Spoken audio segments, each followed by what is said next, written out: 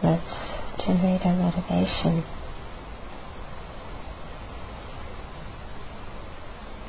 And we are here now, at this moment, able to listen and understand the Buddha's teachings. And that's a very precious opportunity.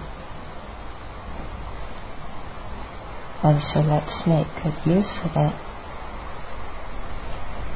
And the best way to make good use of our precious human life is to cultivate the bodhicitta, the loving, compassionate aspiration for full enlightenment in order to benefit all living beings. So let's generate that long-term motivation and then see our sharing in the Dharma now as one step towards actualizing that goal.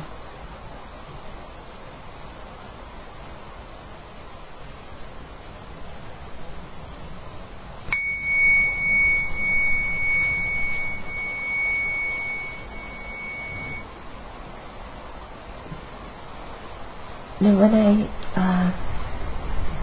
usually give talks about rebirth and karma, I usually start by saying one of the things that is difficult for us in understanding the topic is that we don't remember our previous lives.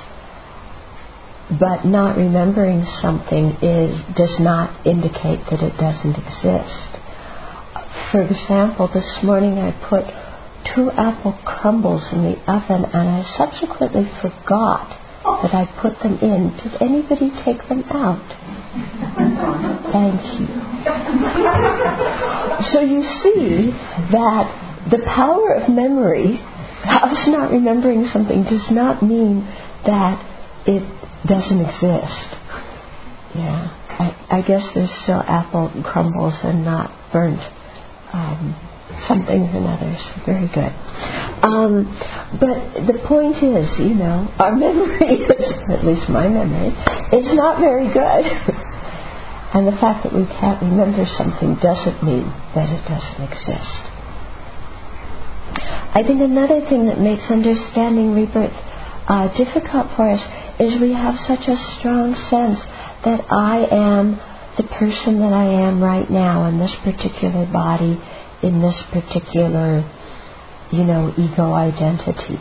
We have a very strong identification with this body and this mind, and this is who we are. And so there's the feeling that this is who I am, who I always have been, who I always will be.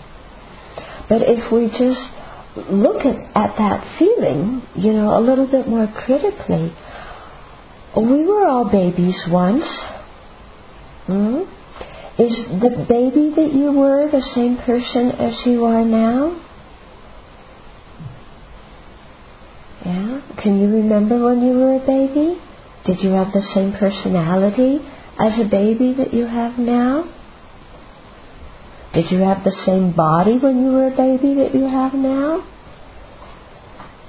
Okay. Or let's say we live to be 80 years old. Are we going to have the same body? Same personality? Will we be the same person?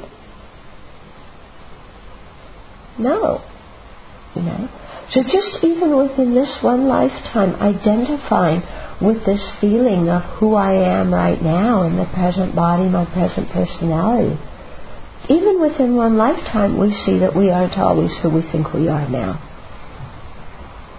So if we get used to that, then it doesn't take too much to stretch beyond this lifetime.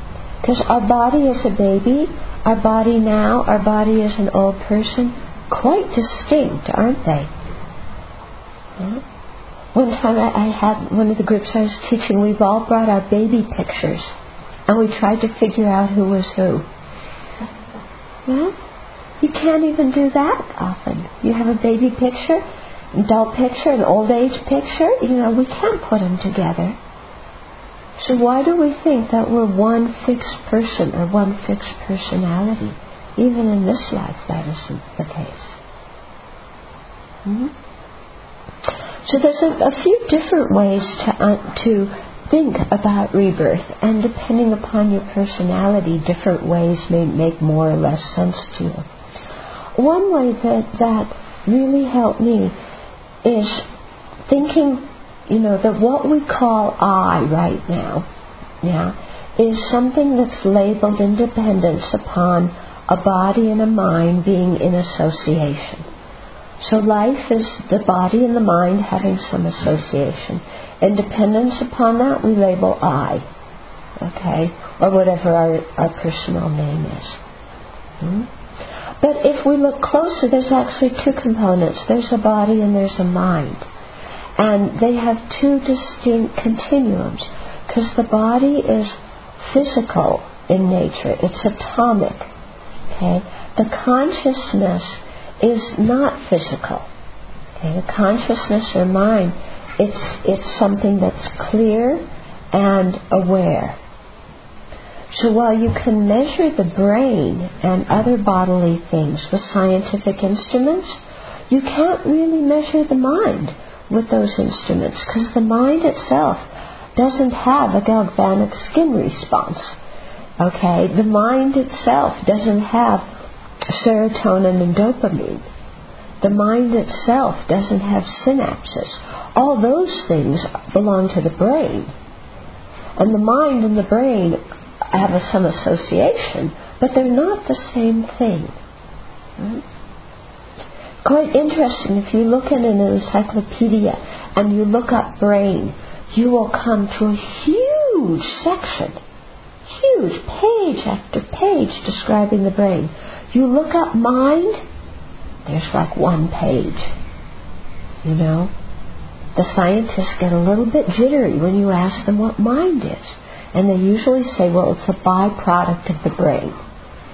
Well, thank you very much, but what does that mean? What's a byproduct of the brain? Okay. And, if we think about it a little bit more,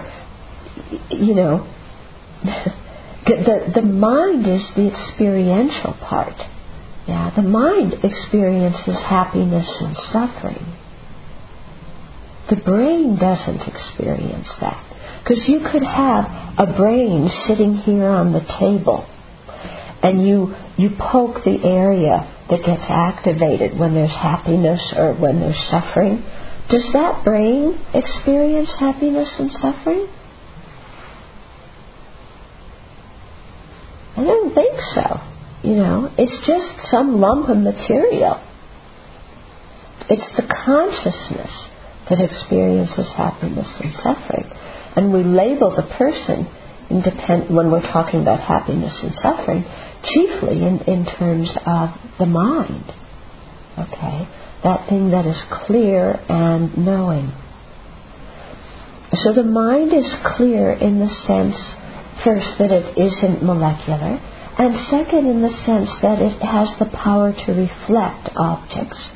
And it's knowing in the sense that it can engage with objects. Can the brain reflect objects? Can it engage with objects? Without being associated with the mind, does the brain do anything? When we look at a dead body, there's something that's not there that used to be there. What is that thing that is no longer there? The brain's still there. What's no longer there is the mind stream. Okay? So at the time of conception, the body and mind come together. You have the sperm and egg on one side and the mind from the other. At the time of death, they separate. Okay? The body has its continuity. It gets recycled in nature. Okay? The mind has its continuity. It goes on to a future life. Or that's looking ahead. If we look backwards, start with our present mind. what was the cause of our present mind? Where did our present mind come from? Well, from the mind we had this morning. Isn't our mind stream now kind of a continuation of the mind this morning? Yeah, all your feelings, emotions, your thoughts, and so on. Okay. Well, and then the mind of this morning continues from the mind of yesterday, from the mind of the day before, and before, and before. And so you have this whole continuum of one moment of clarity and knowing, following another, or preceding another, if you're tracing it backwards. Okay. And we get to a point, for me it's maybe 15 minutes, where we can't remember what we just did. Yeah. So, if we look back even to our earliest childhood memories, even between now and then there's so much that happened that we can't remember. Does that mean it didn't exist? Yeah. Do we remember being 3 months old? I don't think so. Yeah. Does that mean that we didn't have mind when we were 3 months old? We look at 3-month-old babies now, we can tell there's a person there, there's a mind there. They're cognizing, they experience, they want to be happy, they don't want to suffer. Okay, so we can infer that even though we can't remember what the state of our mind was when we were 3 months old, there was a mind there was experience there. And then you just keep tracing it back. Well, what about in the womb? There was consciousness there too. Now, of course, we didn't have the linguistic ability and the conceptual ability then that we do now, so we can't describe the experience. But it was there. And if we keep tracing back those moments of clarity and awareness in the womb, we get to the point of conception where the mind stream first conjoined with the fertilized egg. Now, what was the cause of that mind, that first moment of mind that was in the fertilized egg? Well, every moment of mind before, subsequent has come from a previous moment. So that mind too came from a previous moment of consciousness, a previous moment of clarity, awareness. So that was a consciousness that existed before this life began. Okay? And so if we trace that consciousness back, then we have beginningless previous lives. So from a Buddhist viewpoint, there was never any beginning to the mind. Yeah? In fact, if we really hang on to the idea that there's a beginning, we get into all sorts of logical tangles, such as how can you prove there's a beginning? So we say, well, there must be a beginning. Then we say, well, look, the table had a beginning. Well, the table may have had a beginning, but did the materials that compose the table have a beginning? If you start tracing them back, we trace them back to the Big Bang, but there must have been something before the Big Bang, because you can't have something that is caused by nothing. Anything that exists has to have causes. The causes came before it. If there's no cause, you can't have the production of something. Okay? So if we try and trace the mind back, or even physical matter back to a point where we say that was an absolute beginning, and before that there was nothing that existed, and so no cause, that's completely unreasonable. Because out of nothing, how can you produce something? There had to have been a cause. So in the case of material, it's some kind of different material, substance. In the case of consciousness, our individual mind stream, it's a previous moment of mind. Was there a beginning? Well, again, there's difficulties with positing a beginning. Because if there was a cause that started the beginning, then something existed before the beginning and it wasn't the beginning. So we run into all sorts of problems, Some people might assert, some kind of external creator or something. But then, again, the creator existed before the beginning, so the beginning isn't the beginning. And what created the creator? And if you say the creator was permanent, the creator doesn't change, but creation involves change. How can something create without changing? So you see, there's all sorts of difficulties if we posit some kind of absolute beginning. So in Buddhism, we just say it's beginningless. It's kind of like the number line, in math class. Yeah, number, -1, -2, -3. Nothing on that end that you can point to as the final point. +1, +2, +3. Nothing on this end you can point to as a final point. They're infinite. So it's the same thing with the consciousness. So that's one way to think about rebirth.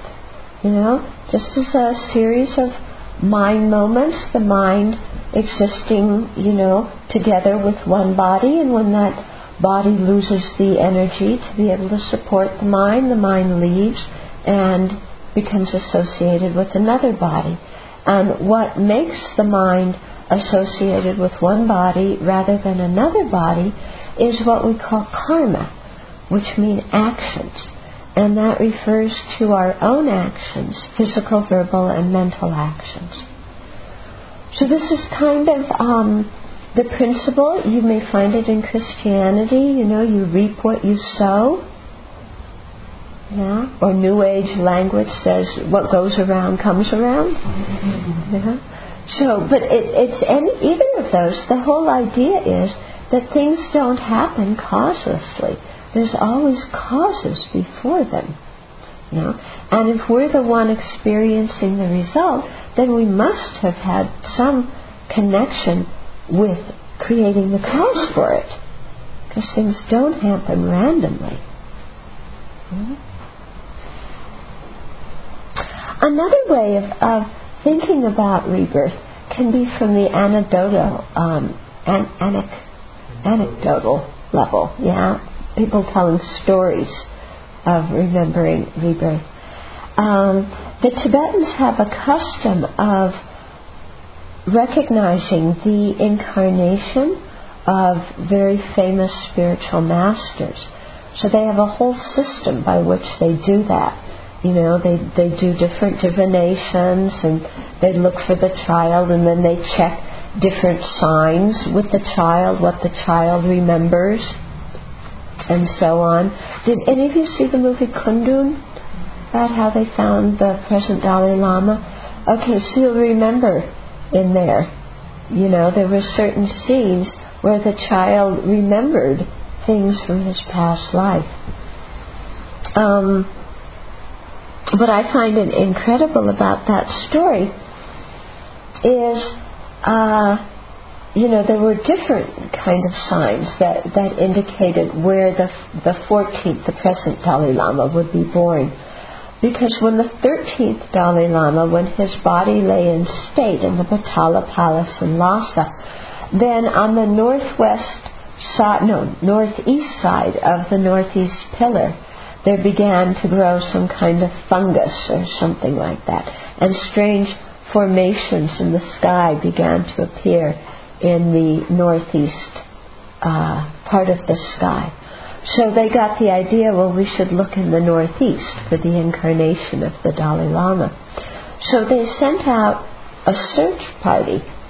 Now, when they sent out a search party, the search party doesn't go saying, we're looking for the Dalai Lama, because everybody's going to bring their kid and say, it's my kid, because according to every parent, their own kid is the genius of the world. Okay? So, and every parent wants their kid to be recognized as somebody. Okay? So the search party went out. They were disguised as merchants. And in old Tibet, they didn't have hotels and motels. When you were traveling, you just stopped at a farmhouse and asked if you could stay the night there, and people usually let you. Even when I was traveling in Tibet in 1986, that's what we did. So they certainly, that's been their custom for quite a long time. Anyway, so they had this one Lama. What was his name? Starts with an S. Can't remember it. Anyway, he was the head of the search party, and he dressed up as one of the people who took care of the animals. Because they didn't have cars. They had, all the transport was by animals or by foot. And he was dressed up as the guy who took care of the animals, because when a visiting party was welcomed into a home, the merchants were taken into the shrine room, and the animal caretakers, were taken into the kitchen, and the children were always in the kitchen. Yeah, they didn't go to the shrine room, maybe because they would break something. This one Lama was dressed up as the guy, and he went into the kitchen, and he's sitting there. So he's not wearing his robes, even though he's a monk. Okay, he's sitting there drinking butter tea, probably, which can't stand. Okay, but Tibetans love. And this little kid comes and jumps on his lap. Now the Lama is wearing prayer beads from the 13th Dalai Lama. Okay? And the kid starts pulling on them, saying, "These are mine." And somebody else who is in the party said, "Well, we'll give them to you if you can tell us who this man is." And he said, "Oh, you're Lama so-and-so from Sergei Monastery." He was able to identify him. Pretty interesting for a 2-year-old, 3-year-old, Okay? So, the child is able to remember things, remember people. This Dalai Lama was able to speak the Lhasa dialect, which was not the dialect of Tibetan that was spoken in Amdo, his birth area. Okay? There's all these kinds of things that really clearly indicated that he was an incarnation of the 13th Dalai Lama. Yeah? So all of us are incarnations of some being or another. Okay? Maybe human beings, maybe animals, maybe all sorts of other life forms. We don't know what we were, who we were in a previous life. Okay? But, the continuity of mind keeps going on. It never gets shut off.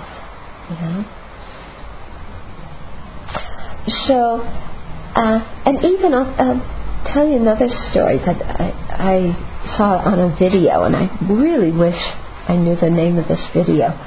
Somebody had done some interviews with people who had remembered their previous lives.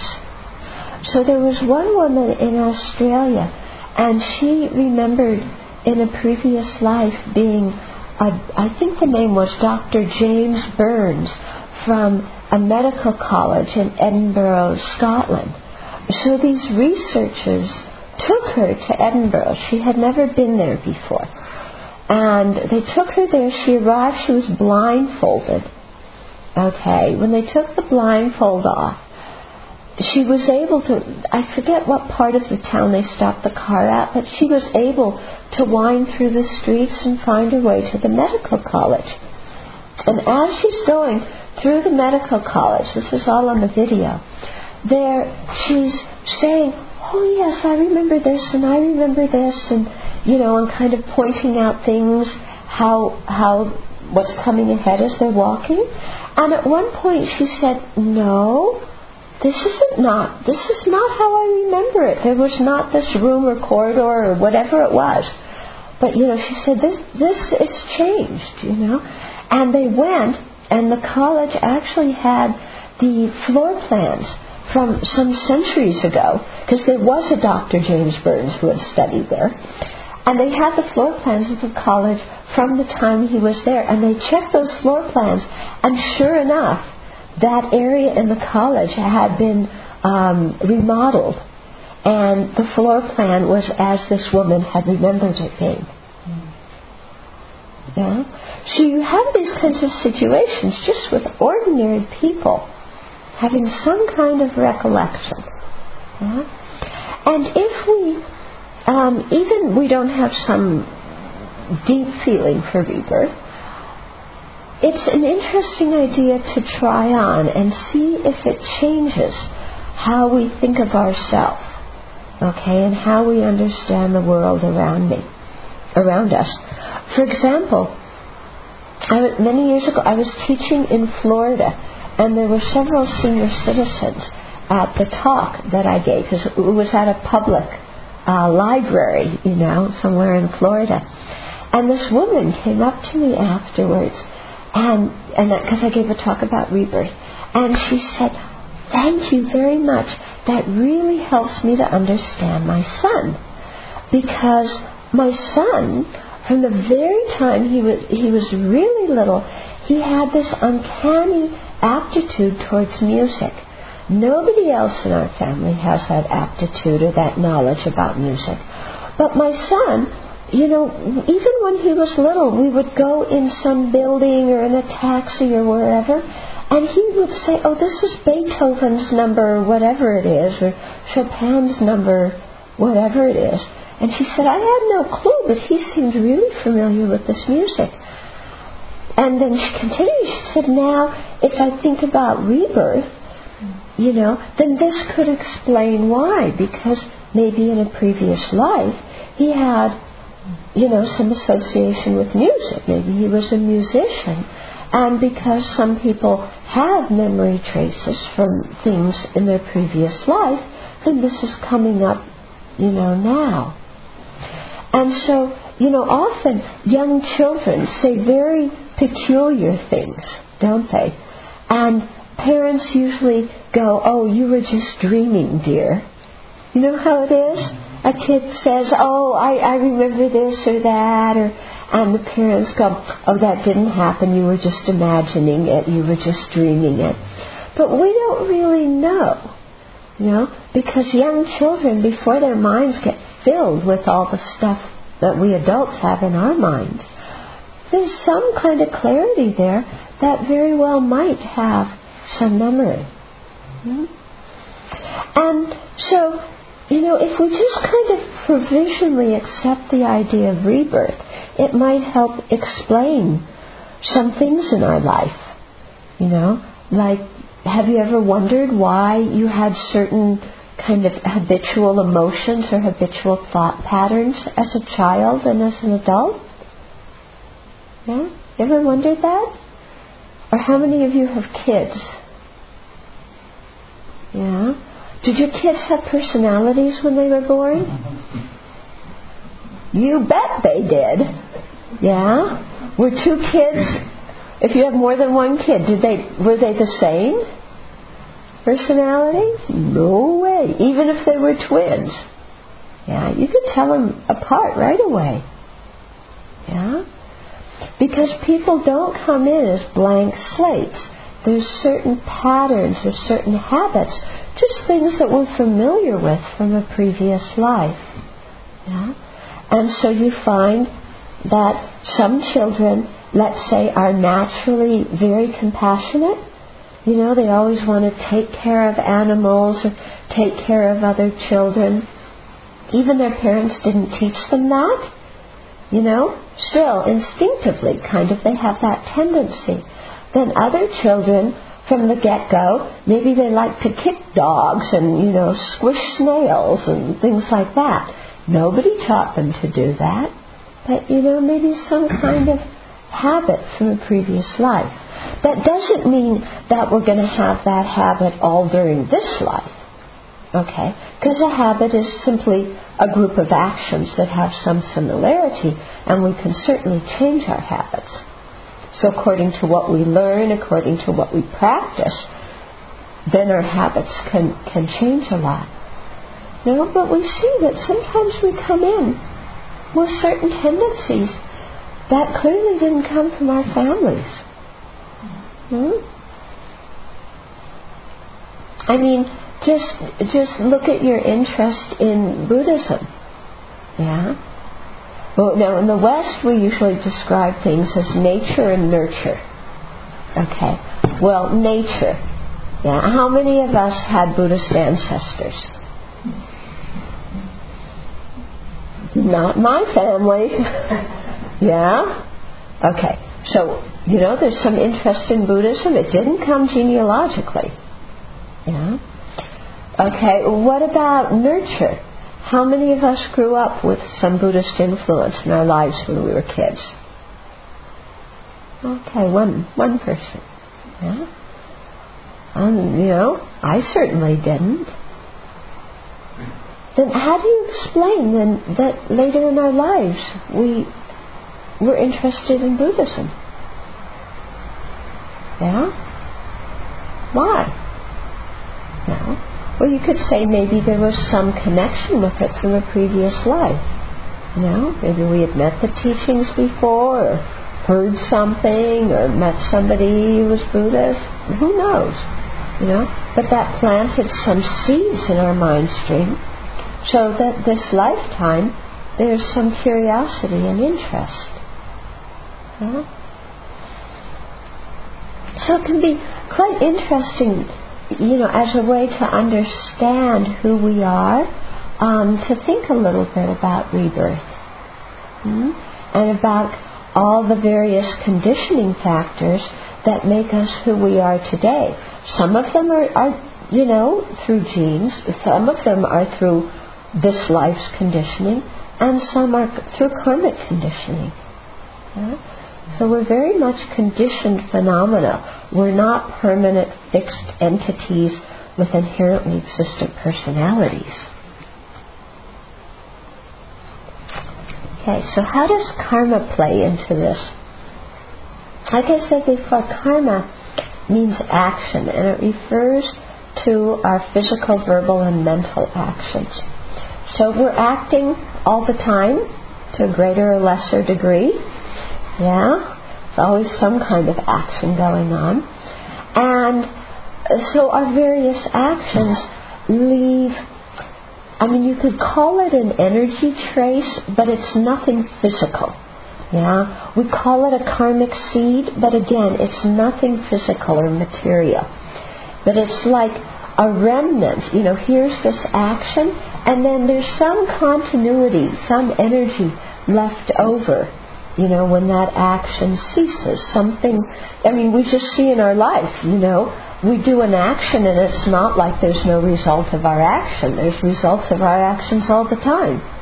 Okay? So this karmic seed is just one result of our action, and that karmic seed carries the potential with it that can ripen into who we're born as. It can ripen into what we experience. It can ripen into certain habitual actions. It can ripen into where we're reborn, the environment, and what happens in the environment. So all these kinds of things, one of the conditioning elements in them are our previous actions. So what that means, it's good news and it's bad news. Okay?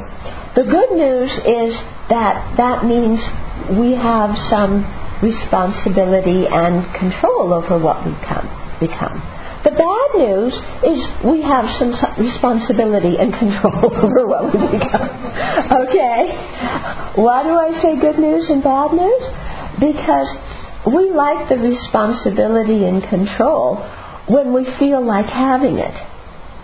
And why I said bad news is that when we're miserable, we don't want any responsibility for it. It's always somebody else's fault. But what the concept of karma brings into very clear focus is that things do not happen by accident. They're not predetermined. They're not fated. Okay? Yeah, they're dependent arising, but they're not predetermined. And the things that they depend on, our experiences depend on, to a great, to some extent, have to do with our actions, either actions earlier in this lifetime or actions in a previous life. So, what we do brings effects. What we're experiencing comes from causes that we created. Yeah? So things are not independent, isolated events or units, but they always exist as a result of causes that came before them and as causes of what will come after them. Okay? So today, let's everybody have breakfast? Yeah? Okay, so we had breakfast. Very minor thing. We probably eat and forget about it. But, there were karmic causes for us having breakfast. It wasn't just, the farmers and the truckers and whoever, grew the food and shipped it and transported it and cooked it. The food didn't come just from those people and just from the ground that produced it. Okay, but why was it that we were able to have breakfast this morning? We had created the karmic cause to be able to receive food. And that usually comes through being generous. Okay, through sharing food, through sharing. In other words, sharing, giving, being generous is the karmic cause of receiving. Yeah? So that means that there was some karma involved in us having the food this morning. When we think about it that way, then we can kind of thank the person, whoever we were, in whatever lifetime, who created some good karma that ripened this morning in our having breakfast. Yeah? So that's okay. Now, if we have some problem today, let's say we get a stomachache from eating breakfast, then what happens? Then we get quite upset.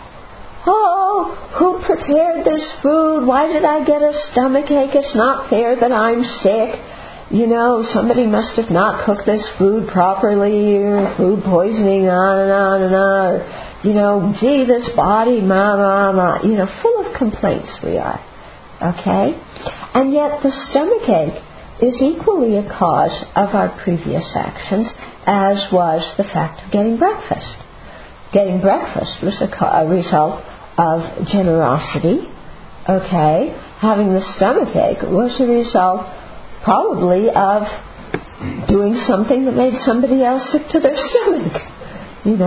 Harming somebody physically, doing something quite repugnant to somebody else. Okay?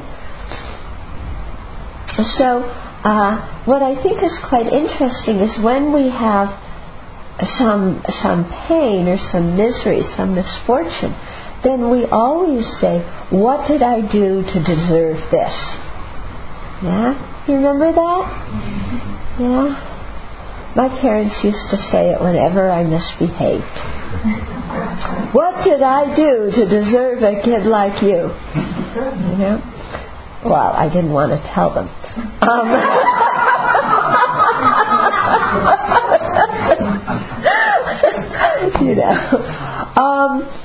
But, whenever we have something we don't like, we say, what did I do to deserve it?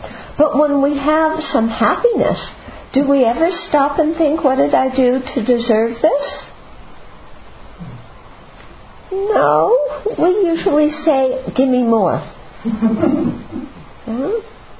This says something about how our mind works, doesn't it? We're always ready to complain. Always ready to bellyache. Literally or figuratively, But if we look at our life, we have so many good circumstances going for us, and these all came about in part due to the karma we created in previous lives. Similarly, the misery we experience came about from actions we did in previous lives. And in the same way, what we're doing now is creating the cause for what we will experience in the future. So that's why at the beginning of the talk here, we took a few minutes and we generated a motivation of love and compassion, because the motivation is a very chief determining factor in the kind of karma we create, if it's positive karma or harmful karma. Okay, the motivation, if we have a motivation of loving kindness versus if we have a motivation of self-centeredness and spite. They're very different. Those motivations create different actions. They create different karmic seeds that are left in our mind stream. So we try continually to plant, to generate and be very conscious of our motivation so that we can continually create positive actions that leave good imprints in our mind that will ripen in happiness. And that will not only ripen in happiness, but will ripen in our being able to attain spiritual realizations. At the same time, we want to avoid doing actions from, negative actions or actions that stem from a harmful motivation, because we know that we're basically just harming ourselves in the long term when we do that. And then the third thing we learn from this is actions that we've created in the past, if they were positive actions, so we created some good karmic seeds, then it's important for us to dedicate those and steer them towards having, so that we may have other good conditions for practicing the Buddha's teachings, so that we may gain the realizations of the path and attain Buddhahood. So it's important to dedicate the positive karmic seeds. And similarly, the seeds of whatever harmful actions we've done in the past, it's important that we do some purification. So, to cut their energies so that they don't ripen, bringing suffering that we don't want. Okay, so that's a little bit of an introduction to karma and rebirth. In Open Heart, Clear Mind, which is the text for this series of talks, then there's a chapter on rebirth, there's a chapter on karma. So you can read these and they will fill in some of the things of what I said.